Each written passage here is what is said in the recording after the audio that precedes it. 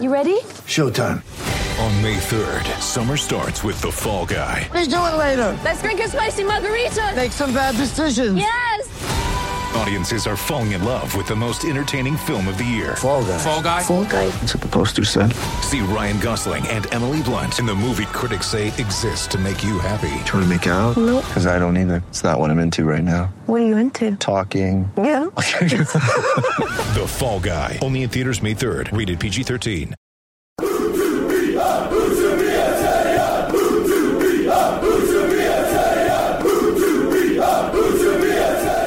Hello, welcome to Utabia. Stephen Chicken here, joined down the line by David Hartrick because it took me nearly 2 hours to get to Manchester yesterday, which was an outrage, so I've decided not to brave the roads today. How are you doing, Dave? Not too bad at all. Currently, it's snowing in Lindley. So, Dave, we've got two very contrasting performances to talk about, haven't we? Swansea City and Bristol City. And we should probably start with Swansea, I suppose. How much have you seen of the game, and what did you make of it?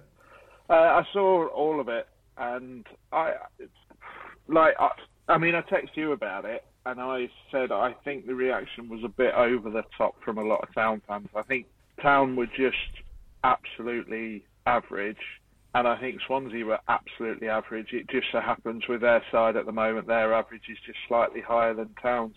I didn't think it was I personally didn't think it was a desperately bad performance first half or anything like that. It was a team who'd done their homework and decided that the way they were going to beat Huddersfield Town is to let them play with the ball, wasn't it? So Swansea played as the away team, essentially. Let Town have lots of the ball, hit them on the break and pick them off as and when, and their game plan worked, really. But what did you think, being there? I mean, the first half, particularly sort of the first 20 minutes or so, felt an awful lot like a pre-season friendly when you're in the ground. It was not just that flat feeling from the crowd, but also just the way both teams were playing. They were just both going through the motions, and I agree it was an overreaction. I think, obviously, the other results didn't help, but I completely understand where the reaction comes from because, as you say, Swansea were not great. They were pretty well... No. In my analysis, they were there for the taking, and it just felt like if they had been able to get Emil Smith-Rowe on the pitch from the start, if they'd been able to get Chris Willock on a bit earlier, that they could have got something out of that game.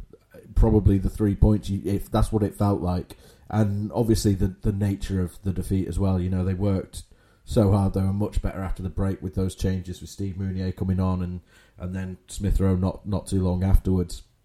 They looked good and deserved the point, and then just immediately threw it away within, I think it was 130 seconds between the goals, and particularly thrown it away to such a cheap goal as well. It was proper non-league defending, wasn't it? Yeah, that goal was so frustrating on so many levels. I mean, you can only think what Danny Cowley must have gone through, but like they said in the press conference after the Bristol game, when we were all in there chatting and what have you, and Danny said that Emil Smith-Rowe isn't ready for a 3-game week, Chris Willock isn't ready for 90 minutes.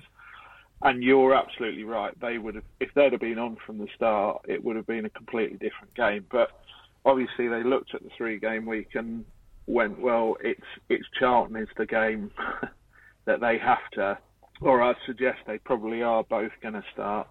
So they had to do it that way round, and you've summed it up really. I just thought it was Swansea's average is just slightly better than Town's at the moment, and that's what won the day. But that corner was just so basic. People not going with runners, defenders not jumping with their men. It was just it was coming out and getting nowhere near it. Yeah, and Lersel's decision making there I didn't think was great because it was always going into that area where I think a goalkeeper is far better staying on his line and hoping his defenders deal with it, because you're trying to come out through a crowd of bodies into an area where if you don't get a good touch on it, it's going to end up at somebody's feet. And then it's 50-50 whether it's a Swansea player or a Town player. So I didn't think his decision making was great there, but yeah, it was just such a disappointment. The third goal you write off because Town have pushing and they're trying to get something from the game. And that's what sometimes happens when you've had a lot of possession in a game and find yourself 2-1 down at the end. You just get picked off with one at the death. So you don't worry too much about that. But to lose, but to lose another goal on a set piece, Steve, that's the thing, isn't it? Yeah, 3 games in a row that they've let a corner go in past them, and all of them have been completely preventable. You say you can only imagine what Danny Cowley made of it, but he came out afterwards and said, we've always considered set pieces at both ends to be a strength of ours, and we're kind of at a loss as to what's going on. Obviously, he pointed out there's more variation in the routines in the Championship, but yeah, it's not great. And they had that sort of run over Christmas where they started scoring lots of set pieces, but that's dropped off as well. So they're letting them in at one end and not scoring them at the other at the moment, which isn't great when you've got a relegation fight on your hands. But they managed to keep it out against Bristol, I suppose. Yeah, but set pieces are such a... Like, we went through a spell a few years ago where it was almost seen as a dirty way of playing football, scoring from set pieces, an unbeautiful way to do it. But like in the but when you're in the Championship and it is that grind that we've spoke about before, it's a bit of a bear pit of a league and it's game after game after game after game. Set pieces are a massive part of any team that is successful in that division. It really is, and they've got to... That's one thing that I don't see it improve until the summer, because it's drilling your defenders, isn't it? It's making sure everybody knows the roles and know the patterns, both in a defending and attacking sense. And the problem with in the Championship is sometimes you've got so many games, you might only get, one in a 3-game week. You might only actually get one proper training session, because the rest of the time you have to do a video session, you have to do a recovery session where players will come in and have, sports massages, etc. So it's just so difficult to actually, to drill anything into these players long term, and that's why we've said it before, haven't we, Steve? But it's just another example of the reason why this whole football club just needs a summer. It needs a summer under these managers to get the recruitment sorted and get these things, get these very... And they are the basics, aren't they, Steve? Let's be honest. They are the sort of building blocks of any, even half successful team. So, but yeah, I was interested to just pick up on what you were saying a little bit about the crowd. Why do you think the crowd was a bit flat? I mean, Swansea had been desperately out of form, to be fair. They had hoped that they were going to have a playoff challenge. They started the season really well, but I think going into the game, they'd not won any of their last 7 or something like that. So I think that didn't help. And also, Swansea weren't playing well. Neither team was playing well. So, yeah, I think it was just a number of things adding up, really. And the town fans obviously didn't have much to cheer about, because it was the action on the pitch was not exactly terribly enthralling. So pass. Yeah, lose the... There's that Simpsons gif. Yeah, well, I mean, we'll go into the Bristol game a bit and what have you, but it's worth pointing out that they had well over 100 more passes in this Swansea game and lost. And it is that same thing we've talked about before, in that you beat Huddersfield Town by giving them the ball. The contrast was they actually managed to have the ball and be effective with it against Bristol, but we'll come to that. And that was largely because that's why it felt like such a missed opportunity not having Smith Rowe on the pitch, because they had all the possession, but as they did against Cardiff, they just didn't know what to do with it when they got to the final third, which is an old habit from earlier in the season and from last season. It's. Go on. I think they were right. I think they're right to target that Charlton game, though, Steve. Yeah, no, I completely agree. And to be honest, and I might be wide of the mark on this, but reading between the lines, I wonder if it's not just a club decision to limit Emil Smith Rowe's minutes. I wonder if that's something they've actually agreed with Arsenal in advance, because he did have a lot of injury problems last year. It was interesting when Danny was going into in the presser, the problems he had at Leipzig, where, he basically came out and said that Arsenal felt they didn't manage his injuries properly, didn't they? they didn't do the conditioning training and the I forget the interval training that he needed to get him back to where he needed to be. So they felt they'd rushed him. So yeah, that very much did feel like there's a conversation taking place. And he is a young lad, and I've literally said it in this podcast already. The Championship is a bear pit. 3 games in a week will take it out of you, and then what you don't want is a player to play well, get through 3 games in a week, play well in each, and then the next game pick up that muscle injury that then keeps him out for 6 weeks. So yeah. I completely get it. Willock is a different case, because I don't think with Willock, it's not that he can't do a 3-game week, it's that he can't do 90 minutes yet, because he's just not played enough football. He's been to West Brom, and all he's played is essentially development squad games. And the difference between, reserve team football and youth team football and full team football in the Championship is just it's absolutely vast. So he'll get there. Willock will get there, and you can see the progress with Willock week by week, can't you? You can see him coming on really, really well. But I'm trying to think. There's one more 3-game week, isn't there, before the end of the season? Yeah, I was just having a look at that. Yeah, they've got between the 14th and 21st of March. They are at home to Wigan, which is a massive, massive, massive game. Then away to Nottingham Forest, and then away to Birmingham, which could also be huge if Birmingham end up with a points deduction. So that's a Saturday, Wednesday, Saturday, and then after that they've also got that Easter weekend where they play the Friday and the Monday. So they're Saturday, Friday, Monday, Saturday over that sort of weird Easter period. Yeah, but Easter is weird, isn't it? Yeah. So, but it was just, I do think there was a bit of an overreaction, because I was looking on that bastion of common sense that is Twitter on Saturday night, and while I understand the reaction, I think there were a lot of people going over the top. This criticism that keeps coming up about the Cowleys don't have a recognised style of play and the team doesn't have an identity, I cannot get on board with that at all, because as an analyst, I sit there specifically looking for patterns of play and things they're doing, and that 4-2-3-1, now they have the players to play it, that isn't going anywhere, and they've been playing that for weeks now. Yeah. And literally as soon as they got the players to play that formation properly, they immediately switched to it.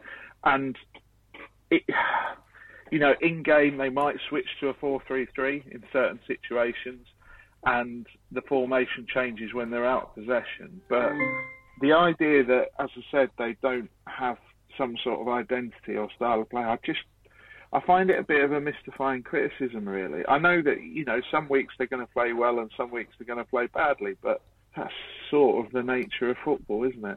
Yeah, I completely agree with you. I mean, I don't know if it's just confusing people that they do use a sort of different implementation of the 4-2-3-1 away from home.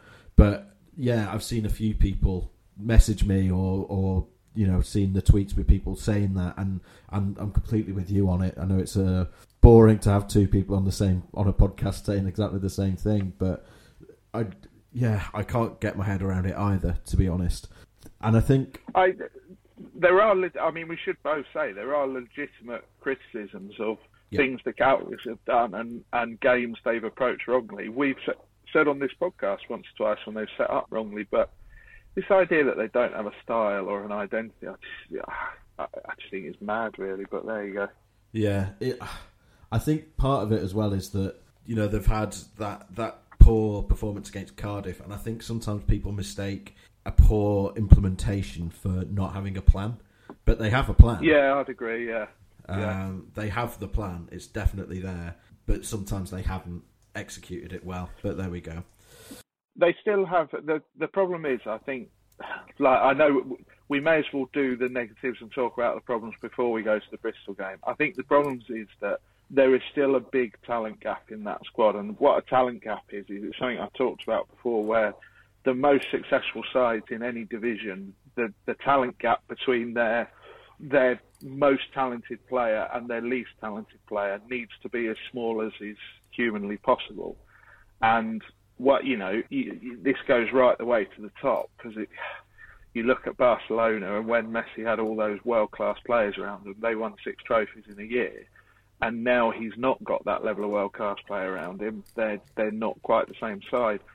And the problem is Town squad is still pretty wildly unbalanced in certain areas. And they can put out a very good first 11, but often, players coming into the system and all that sort of thing, suddenly there's a little bit of a gap there, and that doesn't help.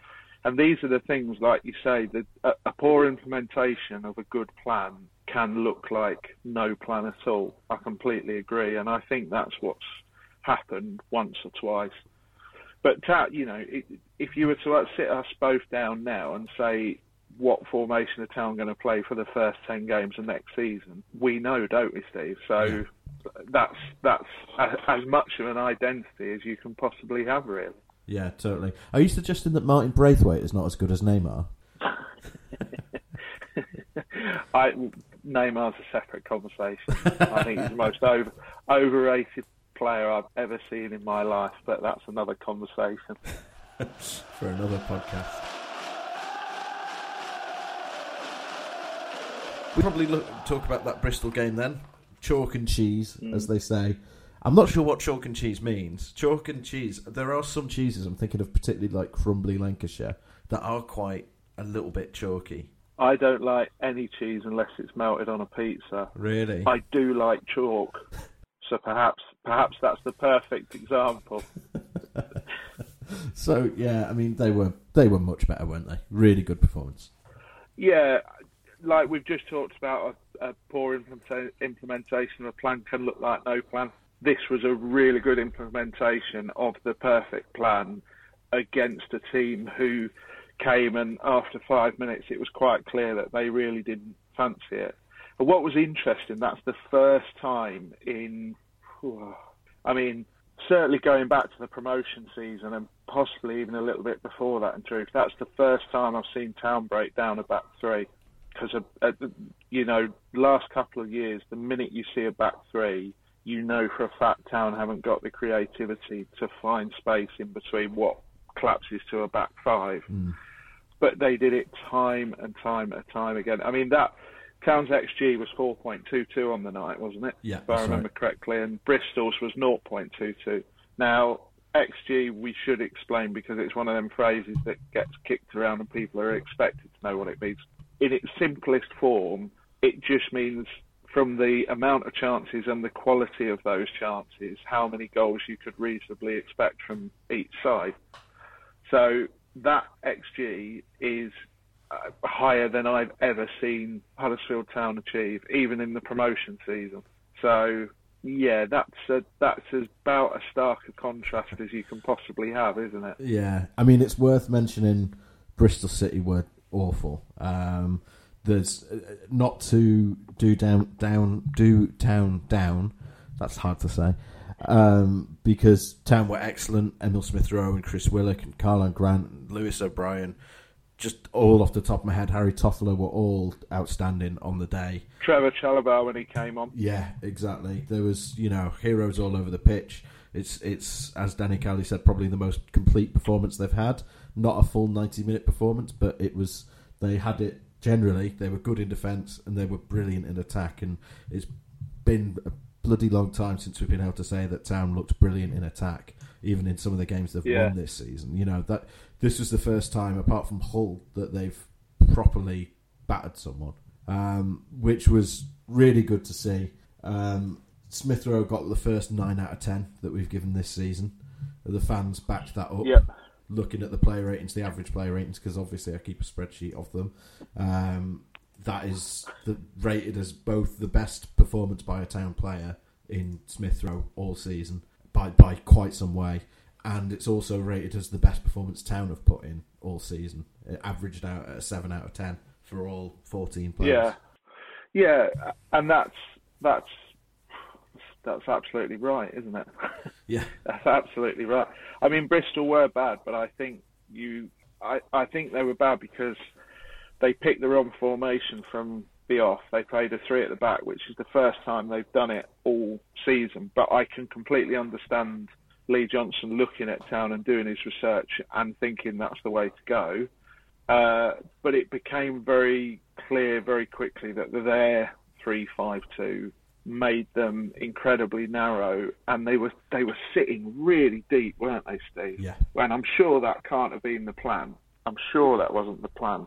But they and Town just started to pick them off, and that man Smith Rowe, I mean, you run out of words to say he's a very good footballer, don't you?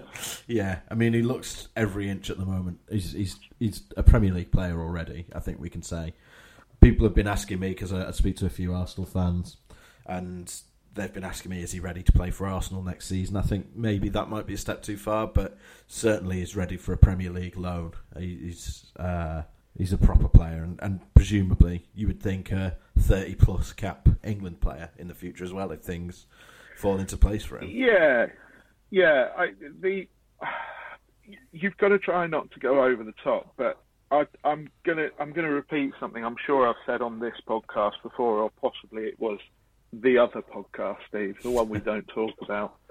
But I used to be an editor for InBev and Maradona, and we took on doing the Don Ballon young players, 100 best young players in the world list.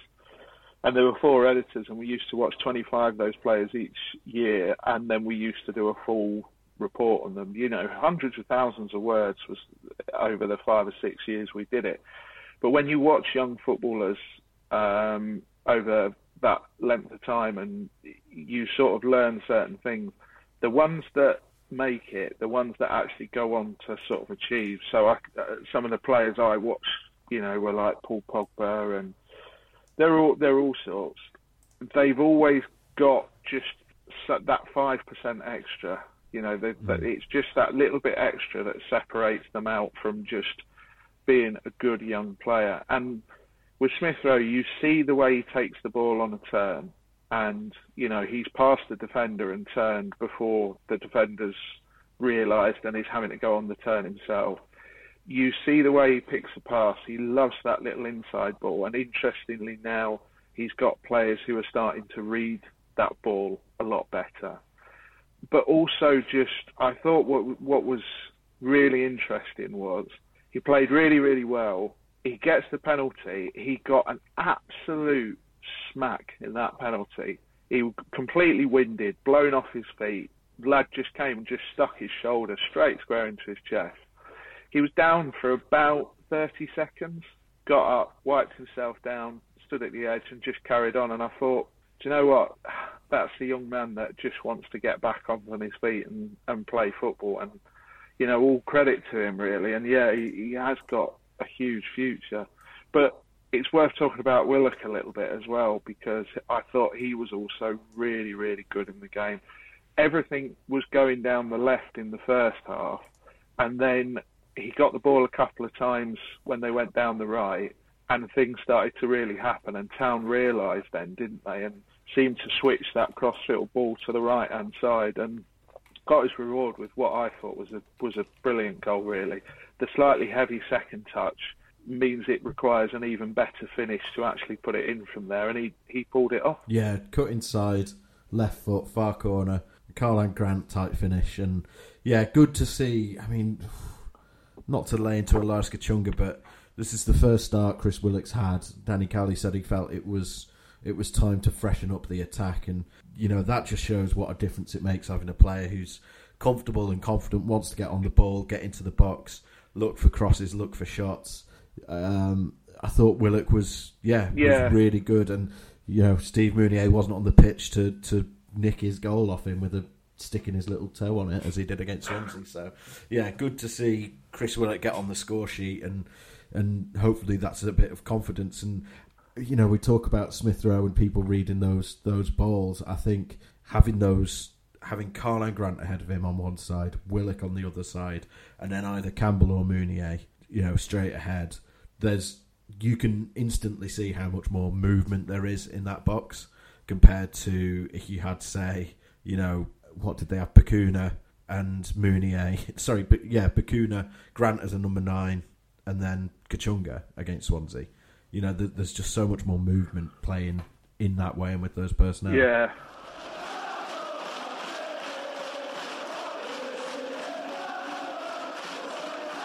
The thing about Willock as well is that he's a thoroughly modern footballer, whereas Kachunga, I feel like, is almost caught between two stools, whereas Willock is that modern, wide of a front three, happy to go outside or come inside. You know, as you rightly said, he's quite happy looking to cross the ball. He's quite happy taking his man on and trying to get that shot across the keeper. There was another time before his goal where he came inside and beat two men and fired it across the keeper that was very nearly a goal. He's just, like, all this praise sounds like damning Kachunga, and it's not a case of damning Kachunga. It's just, I've spoke about it on here before. He just does a very, very different job, and he's great at doing that very specific job. But that job is more of a, you know, it's more of a middle distance runner than a footballer in truth. Certain games, you'd argue you'd probably still potentially play Kachunga. Those games against Brentford, where you're essentially, what you're trying to do is just trying to trap your man, trying to keep it tight, trying to press, just making sure that you don't give anything cheap away. But in other games, you've got to look to win rather than not to lose, haven't you? That's the issue. And I think me and you both said it without sounding cruel, but when we saw the teams and we saw Kachunga, as far as we know, he's not injured or anything, but not only out of the first team, but off the subs bench as well. Me and you both looked at each other and thought, contract up in the summer, it suddenly feels like that's not going to be renewed. Yeah. in the nicest possible sense. Yeah. So, but yeah, like that front four is not going to do that in every game because they'll come up against better organised defences. But that front four is going to get goals, and I would swap Campbell out for Mounier personally for the foreseeable until Mounier stops scoring. But Town suddenly look like they have a goal threat, and with home games against Charlton, Wigan, and Luton to come, that's big. That's big. Don't underestimate how big that is. Yeah. One thing that we probably shouldn't underestimate how small it is that gap to the bottom. It's now 2 points. Yeah.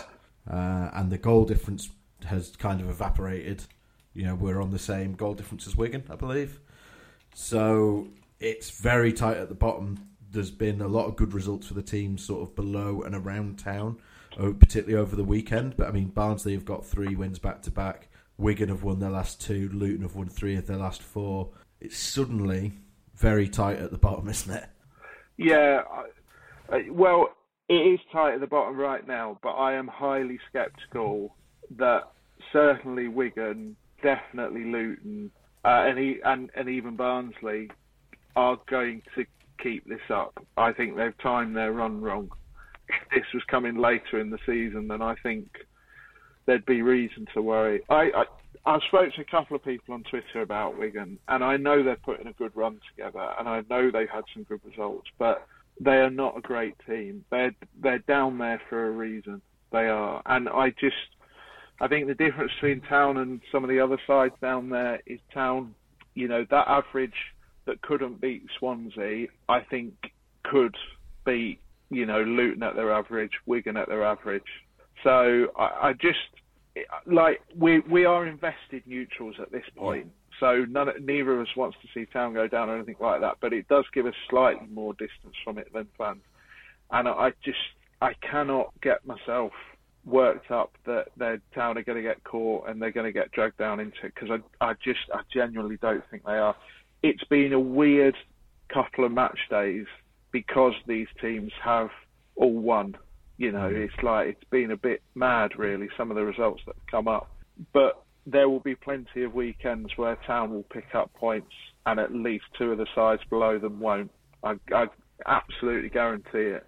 And I don't think the situation is as perilous as it looks. Like Danny Cowley said after the game, you just have to look at what you're doing. Yeah. You drive yourself mad if you look at what everybody else is doing all the time. You just have to look at what you're doing. They've got to play Charlton at home at the weekend. it's exactly the sort of fixture you would want after coming off the back of a very good performance against Bristol City. So they've got to take that chance. You know, it's in their hands ultimately. There's also a chance of a couple of sides further up getting dragged down into it. We have no idea if it is going to happen or not, but there are lots and lots of talk of Birmingham, Sheffield Wednesday, and potentially Derby getting points deductions in the next couple of weeks. I know it looks perilous, but I just don't think it is quite as perilous. The other thing is that performance against Bristol, Steve, was. I know Bristol were bad. I know we have to put that caveat in, but that would beat. Yeah. I reckon that performance would beat maybe 16, 17 sides in this division. Yeah. You know, I genuinely do. So, and Town will find that level again before the end of the season. It won't be a one-off. Yeah. You know, they're not going to fight. It's not going to be like that every single week, but they will find that level. And when you look at potential points totals, what they might need, what it might come to, I think 3 wins and 3 draws, and they'll be home and hosed. Yeah. And they will. I'm pretty sure they will get that. And personally, I think they'll get more than that. But we'll leave that for another time.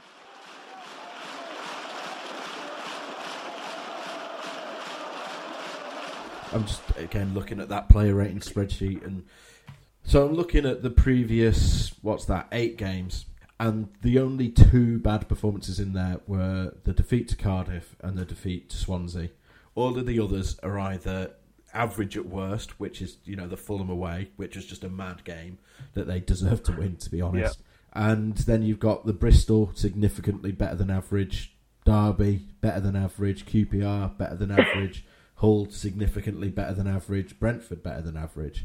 That doesn't, and I know that for a lot of fans it doesn't feel like it's an upward trajectory, but then you consider the fact that, well, the games before that were Barnsley away, Southampton away, Stoke at home. They got that win against Blackburn, but then before that it was Middlesbrough away. You know, the trajectory is there, and that suggests to me that at the very least they should maintain the number of points that they're picking up. I suspect that they will improve it, and if that's the case, then they're going to be absolutely fine through to the end of the season. That's not to say that, you know, it's a done deal, there's no need to panic, because it'd be stupid to say that when you're 2 points, you know, come close of play Saturday, they could be in the relegation zone. You know, you can't, it would be daft to pretend that that's not the case. But I just think that there are definitely positives there, and I think that Swansea game did send a lot of people spiralling. Which, to be fair, is going to happen. They weren't the only set of fans at the weekend that were panicking. You know, Hull City, 2 points ahead of Town still now, and their fans are, to be honest, probably quite rightly concerned that they're going to go down. Yeah, so and it's not just Town. And like, to take them as a direct comparison, Town have added 4 really good players to their first team who are all going to get better and more comfortable in that side before the end of the season. Hull have lost arguably their 2 best players. They've gone. And not even their 2 best players, they're only 2 good players. Yes, yeah. So this is why I can understand the panic from some, and I can understand some people screaming at me that I should be taking it more seriously than I am. But I just, if you look at some of the underlying stats as well for Town, they are on an upward trend. The reality is this: if the Cowleys had been in there since the first day of the season, Town wouldn't be where they are. There was a league table the other day that I think had Town in. If you took the league table just from when the Cowleys joined, I think it had Town in something like 15th, 16th, and comfortable. Let me just have a look at that now. 13th. Yeah, 13th. So exactly in the middle, with a squad that I would argue, you know, still has some black holes in it.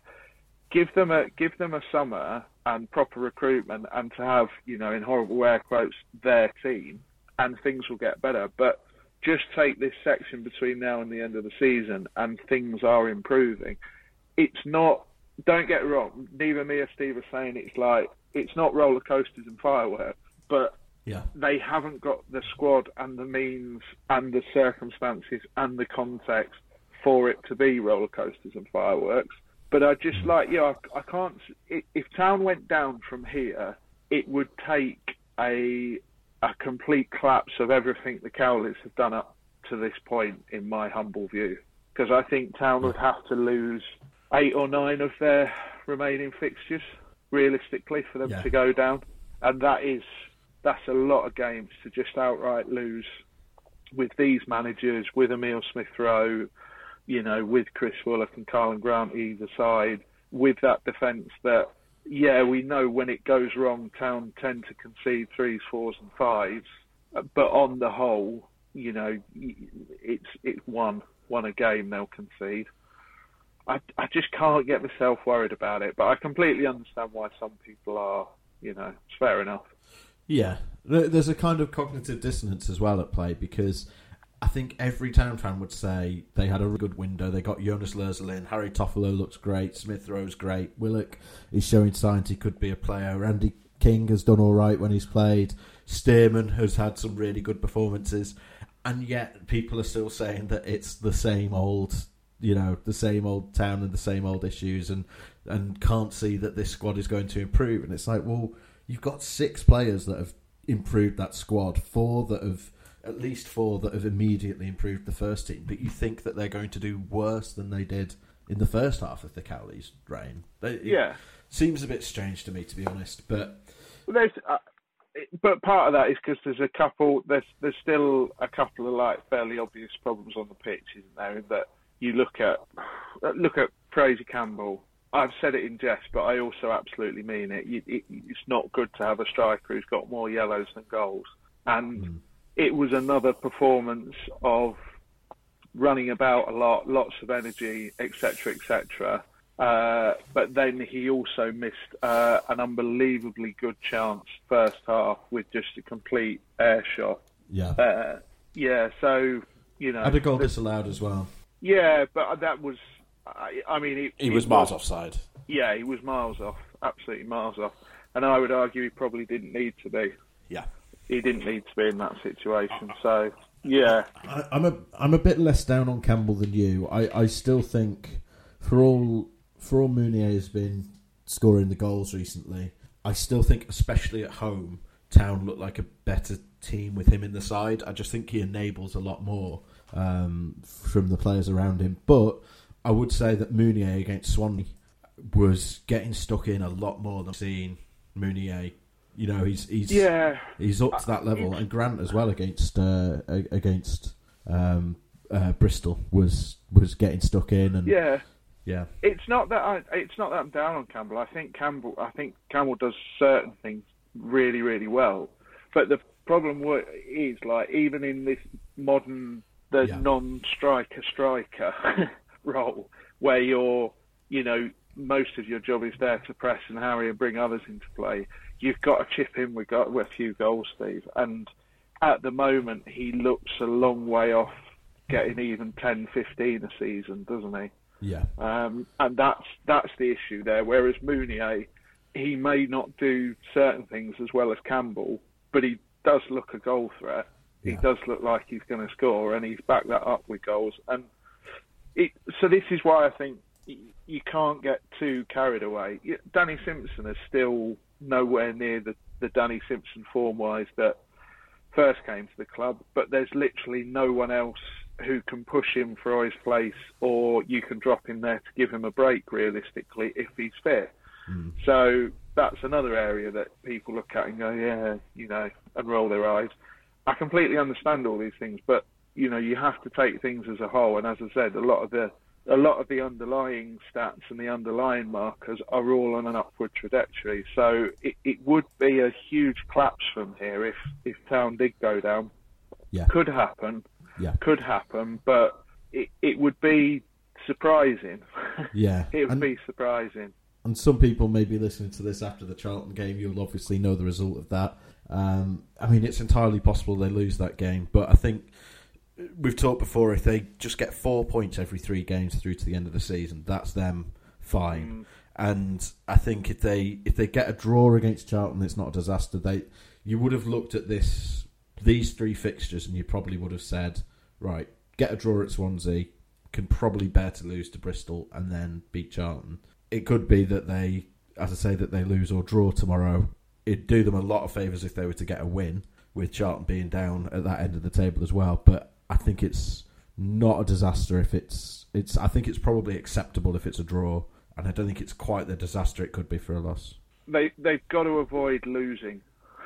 Yeah. That's the thing, isn't it? And that's really their marker from here till the end of the season. That if they just, as many games as possible, if they avoid losing, if they pick draws up, as you said, the levels they need are not massive. You're not talking about having to put a run together of 7 wins in 12 games or anything. It's not massive. It's like 3 wins, 3 draws. Yeah, a point per game gets them to 50 points. Yeah, so again, these aren't hugely unachievable targets. I know why fans are worried, but when you actually look at it in the cold light of day, there is, there's a clear path to Town staying up. And Charlton are a funny side because, even in early December, people were saying, how do you think they're going to do in the playoffs? And then they have tumbled off a cliff. If it wasn't for their early season form, Charlton would be in the bottom 3 without a shadow of a doubt. So I think you look at the team selection against Swansea and it's clear they've targeted this game to try and win. And if they did, after the sort of misery of last Saturday night and the doom and gloom, if they then picked up 6 points in the next 2 games, that is, believe me, it doesn't matter what other teams do, that will be a huge step towards staying up. But yeah, I think you're exactly right. Just avoid defeat. Just avoid defeat. A draw would not be the worst result in the world, particularly with those Wigan and Luton games coming up, which, let's be honest, those 2 they have to win. Yeah. No, the teams below them, you have to beat the teams who are below you.